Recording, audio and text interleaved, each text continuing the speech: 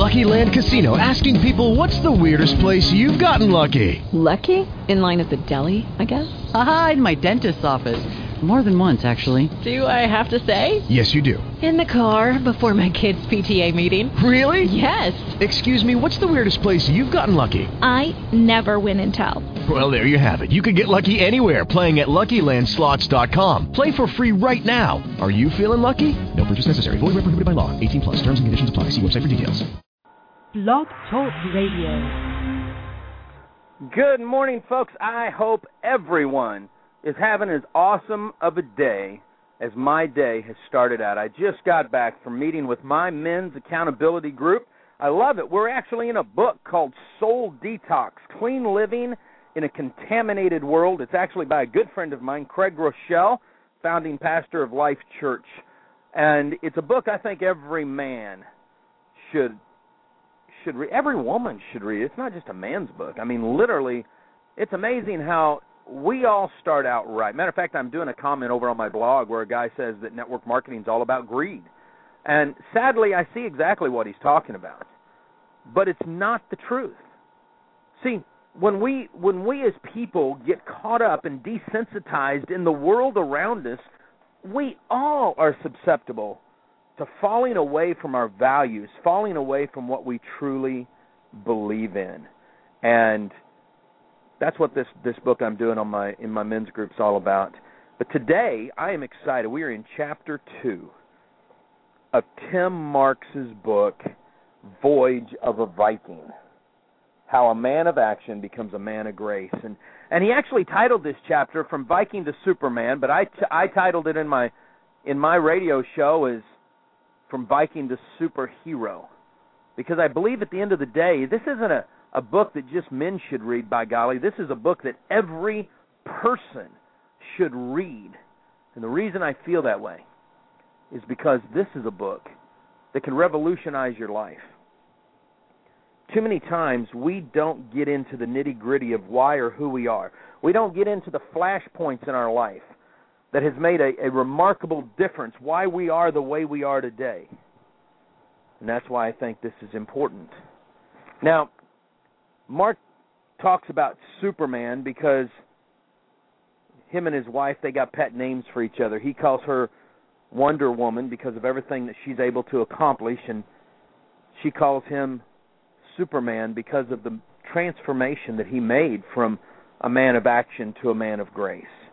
And some of you, it may seem like it's easy to do, that it's no big deal, when really it is.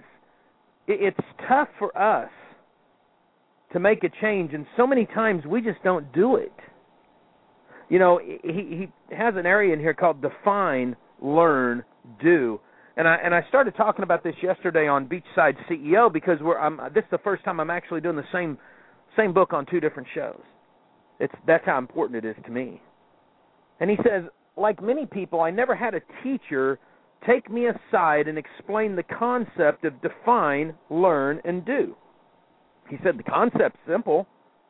We define what we want, we learn what is needed to accomplish that, and then we do what is required to achieve it. That can be pretty tough. And he goes on in this chapter, it's amazing how just transparent he gets. He talks about being an alcoholic. And I got to thinking, I grew up around alcoholics. And even though I started drinking at a very, very young age, my dad and mom, before they started hanging out in church, would have parties, and that was the thing to do in the late 60s, early 70s. And so I'd run around the room because, kids all hung out. We'd shoot pool, play games. We'd run around with our parents, and I'd grab a beer. If somebody had a beer on the fireplace, I'm going to chug it. That's no big deal. We'd sneak out when some of the older kids would hide beer in the ditches, because back then you actually had a ditch and a gully. We'd grab it out of the culvert, and we'd drink it. Usually it was hot, and it was Falstaff, which I don't even know if they're in business anymore. But I never became an alcoholic. Mark talks about how he became an alcoholic and how hard it is to overcome that. And I got to thinking, okay, I can't relate to the alcoholism, but I can sure relate to other addictions. See, sometimes we wonder why our business isn't growing, and we're addicted to something that's holding us back. Sometimes we're addicted to fear. That might throw you a little bit, but you are. See, it's funny how we see these shirts all the time, party till you puke. Mark not only partied till he puked, he partied until the lining of his stomach was really getting ruined. I've got a son that way. Tears me up every time I pray for him. You may say, Troy, what the heck's this got to do with business? I'm turning into your show. I want to learn how to grow my business. Well, you got to learn how to grow yourself before you ever learn to grow a business. And you got to look at what addictions that you have. And something that I took away from this chapter is addictions don't begin so obviously. Instead, they slip in quickly when we let our guards down and we are weak. Yesterday I shared about how growing up it was just common for me to look at Playboy magazines because that's what my dad would have in the house, so I just thought it was cool. I was in my teens before I realized that Santa Claus elves weren't necessarily women that went around topless. But see, it was that early stages of pornography that put me down a whole different road than what Mark went on. See, there was a time in my life when I would be at more strip clubs than most people knew even existed. And we're not talking about the ones in the shady parts of town. We're talking what they call gentlemen's clubs. And it was easy for me to do because I took a job that was as a bodyguard, so that's what my boss did. Every night after a hard day of mergers and acquisitions, we'd hang out at the clubs. Our vendors that we did business with, our brokerage houses, would take us to strip clubs or private lingerie viewings. It became an addiction, so to speak. And I don't totally understand all this addiction stuff, but I know now that whenever I feel that there's this twinge of, hey, I could do that to obsessiveness, then I know that's not part of me.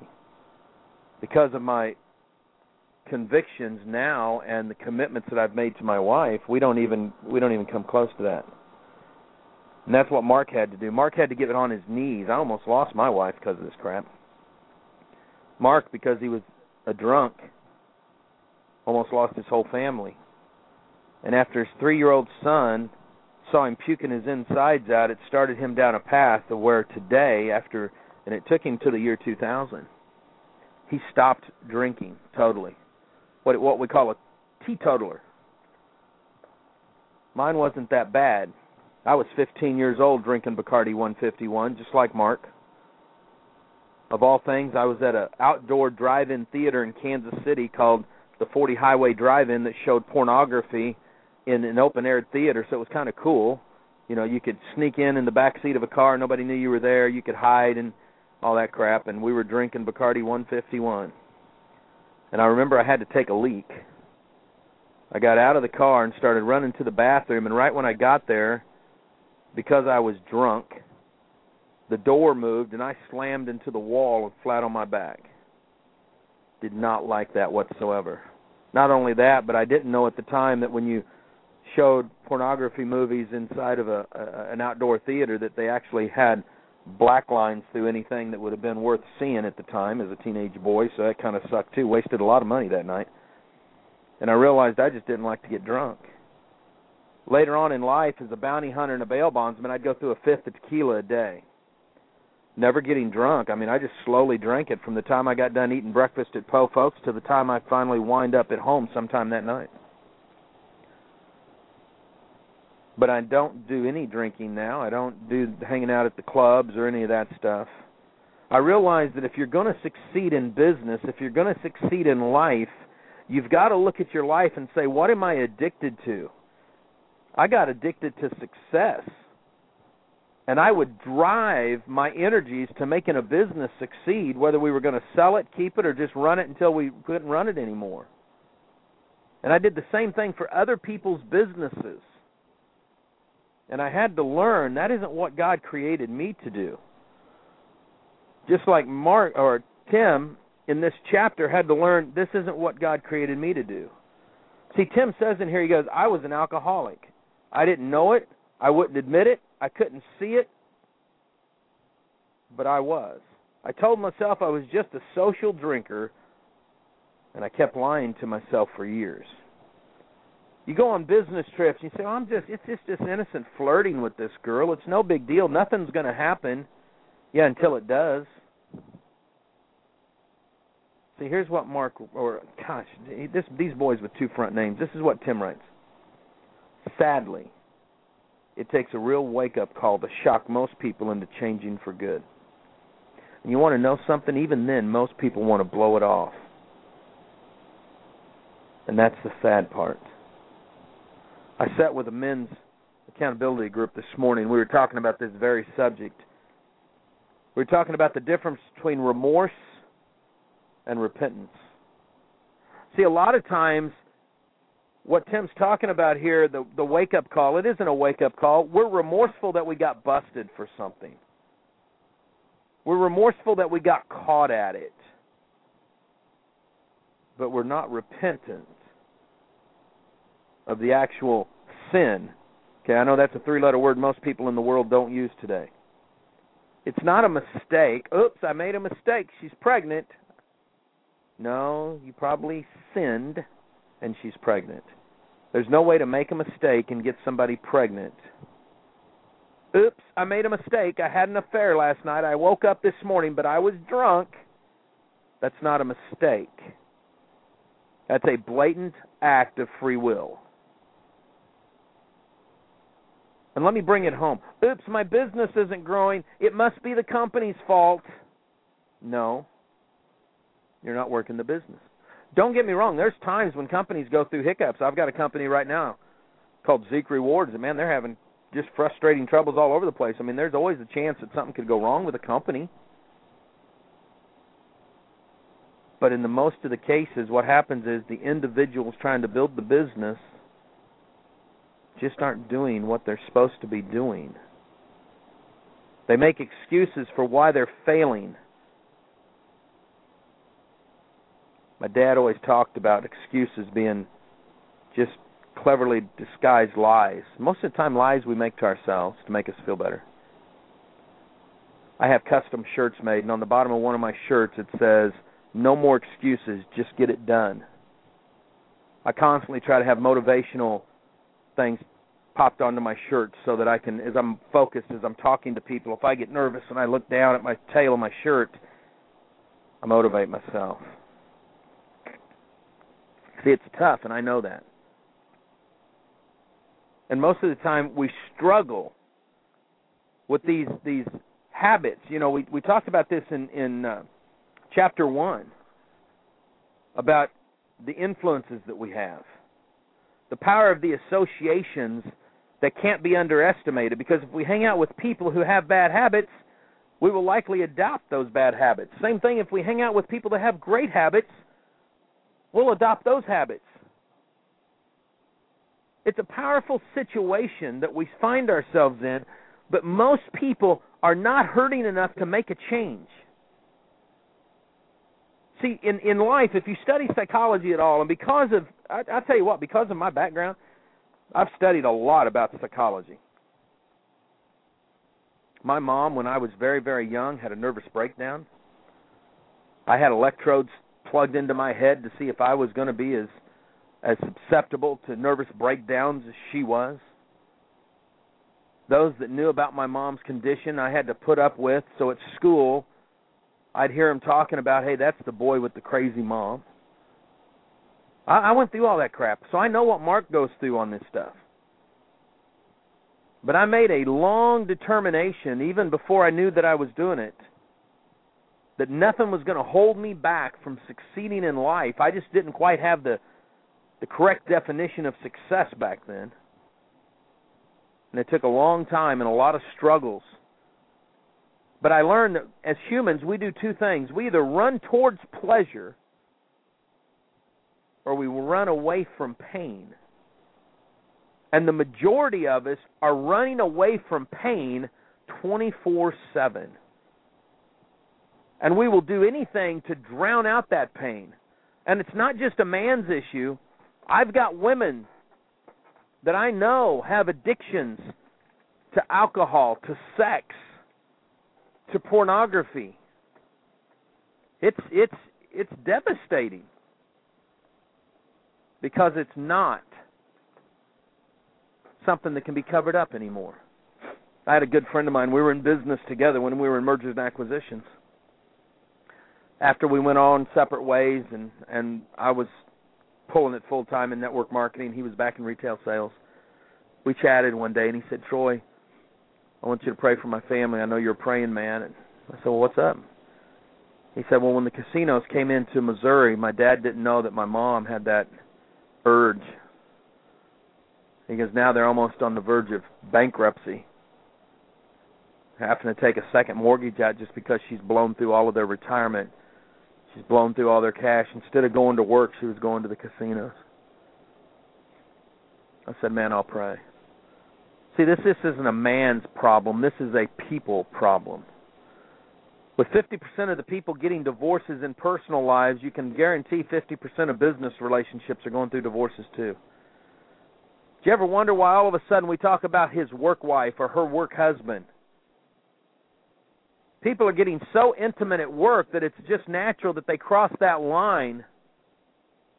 They don't even realize that it's wrong. When the shows on TV are about sister wives where a Mormon, not knocking the Mormon faith in this show, what I'm saying is here's the issue. All of a sudden, a man that calls himself a Mormon feels that it's okay to have multiple wives and backs it up with Scripture. And we think it's so cool that we put it on TV, and then we find out that people in our family think it's the greatest show under the sun. And we're thinking, how in the world do we become so desensitized to something? I had a phone call about this not too long ago this week, and it was interesting. I didn't even know the show existed. But see, that happens. Or there's things that will throw us into a turmoil like losing a sibling or our mom and dad. It finally came a day that Tim had to say goodbye to his mom. He said, my mom was my hero, plain and simple. The older I get, and as I look back on how we played the hand that she was dealt, the more I'm amazed I am that she was even able to put food on the table for us. I now understand what it took for her to wake up in the mornings and go to work at the bank during the day while arranging for me to have somewhere to go after school, usually at the house of a friend. Once she even cajoled someone into getting me to football practice. She was an expert at juggling. I remember my mom being stressed out over their finances because my dad didn't send her child support, or he sent her only a portion of it. So every moment she could, my mom worked. She would race home and then off to her second job where she worked all night at a hospital. Then she spent the weekends working at a bingo hall. She scraped together what pennies she could find to make a mortgage payment, keep the lights on and the water running, and put some food in the fridge. Sometimes the pickings got pretty slim, but I never remember going to the fridge and not finding something that I could eat. Of course, my uncle worked at General Mills, so he was able to get us some cereal. My mom was literally a caregiver, the sole parental example and leader of the house. Through all that she did, she still made time on occasion to take me outside and throw a football around with me. Not often, but enough times that I have a memory of her doing it. She just knew as a teenage boy I needed a parent to play catch with. She didn't know a darn thing about throwing the football, but God bless her, she did her best. My mama never really read a book on leadership or self-development, but she still seemed to manage to hammer some strong values into my brother and I. Don't lie. Do what you say you're going to do. And one of the most important things for me was that she believed I could do whatever I dreamed of doing. And she would say, you can be whatever you want to be. Don't let anyone tell you anything different. That's pretty powerful. You know, here's a single mom. I praise single moms all the time. They play the dad and they play the mom role. Every Father's Day on Facebook, I put stuff up thanking single moms for giving it their all, because they have to play that daddy role sometimes. You know, none of us have perfect parents. I mean, I got a list a mile long. If I did the Ben Franklin close, I wouldn't pick my parents, Because I'm sure, just like most kids, you could figure out all the negative things about your parents that you would do different. Lord knows it's easy to be the reclining chair coach on the sideline. But I honestly, except on a few occasions, have I ever met a parent that didn't do their all for their kids. See, sometimes parents are just stupid. And the older the parents are, the more stupid they are, because they didn't have all the internet, they didn't have all the resources. There's no dadgum book back then that you could buy on parenting. I don't even know if what's his name, that James Dobson had any books out back then. Nowadays you can find a book on everything. Book on how to be a parent, how to be a father, how to be a husband, how to be a better lover, how to find a lover, how to get rid of a lover. You can probably find books on how to get rid of parents. But it amazes me what our parents were able to do. Now, every now and then, especially in this generation, I run across parents that they want to go play. They think, hey, it's my right to go sleep with whoever I want to. But then they don't want to worry about the kids. That's just the aftermath. Or better yet, here's a great one. Well, I wouldn't have this kid if you hadn't have taught me that abortion was wrong. It's hilarious kind of excuses you can hear from people in today's society. But here's what I'm getting at. It's excuses. We make excuses for the actions that we do or don't do, and that's what Mark's talking about here. Or not Mark. Gosh, Tim Marks is talking about here. See, this is the issue that we've got to face. Are we going to keep making excuses? Or are we going to suck it up? Are we going to go through a time when we can finally say, that's a turning point in my life. That's a flash point, and I'm going to make a change. For Tim, here's what happened. The phone call came. He says, tragedy tends to wake us up to what's really important in our lives. I didn't realize how precious my mom really was until I returned home from work one day only to find a message waiting for me on the answering machine. It was my mom. She'd gone to the doctor that day to have her chronic sore throat checked and had returned after receiving some very unexpected and sobering news. The phone call, to me, was the kind of call that you can't ever be prepared for, but one that you know will eventually come. Tim, it's Mama. I need to talk to you. I just found out that I have cancer. Please call me back. Well, I didn't call her back. I drove right away to her house. We arranged to meet with her doctor. I had never faced a situation like this.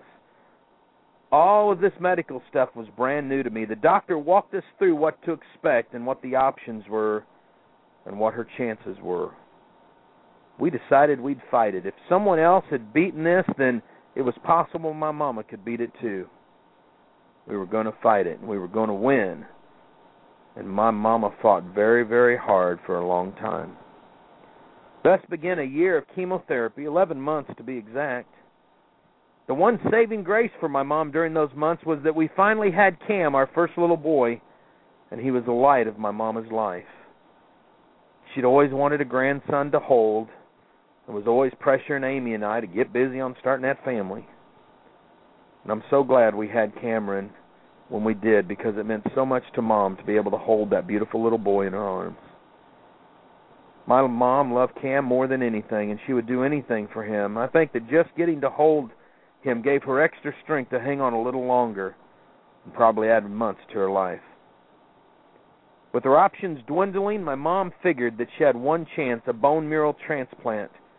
It was a risky procedure because basically they kill all your bone marrow in your body, essentially killing you, and try to put new bone marrow in from some donor, and then you pray that it takes. If not, then it's the end. The doctors were pretty clear that without this procedure she would be gone in just a few months, but her quality of life in those final months would be terrible. The transplant would be a horrible experience for anyone going through it, but if it worked, it meant she would live. But it also meant that we had to isolate her from Cam. We couldn't risk any fatal infections. in my mom's final 2 months, I would drive down to Harper University Hospital in Detroit, an hour each way to see her. I don't know if you've ever known anyone who had to go through something like this, but there's almost no way to be prepared for it. You know, I'm going to stop right there because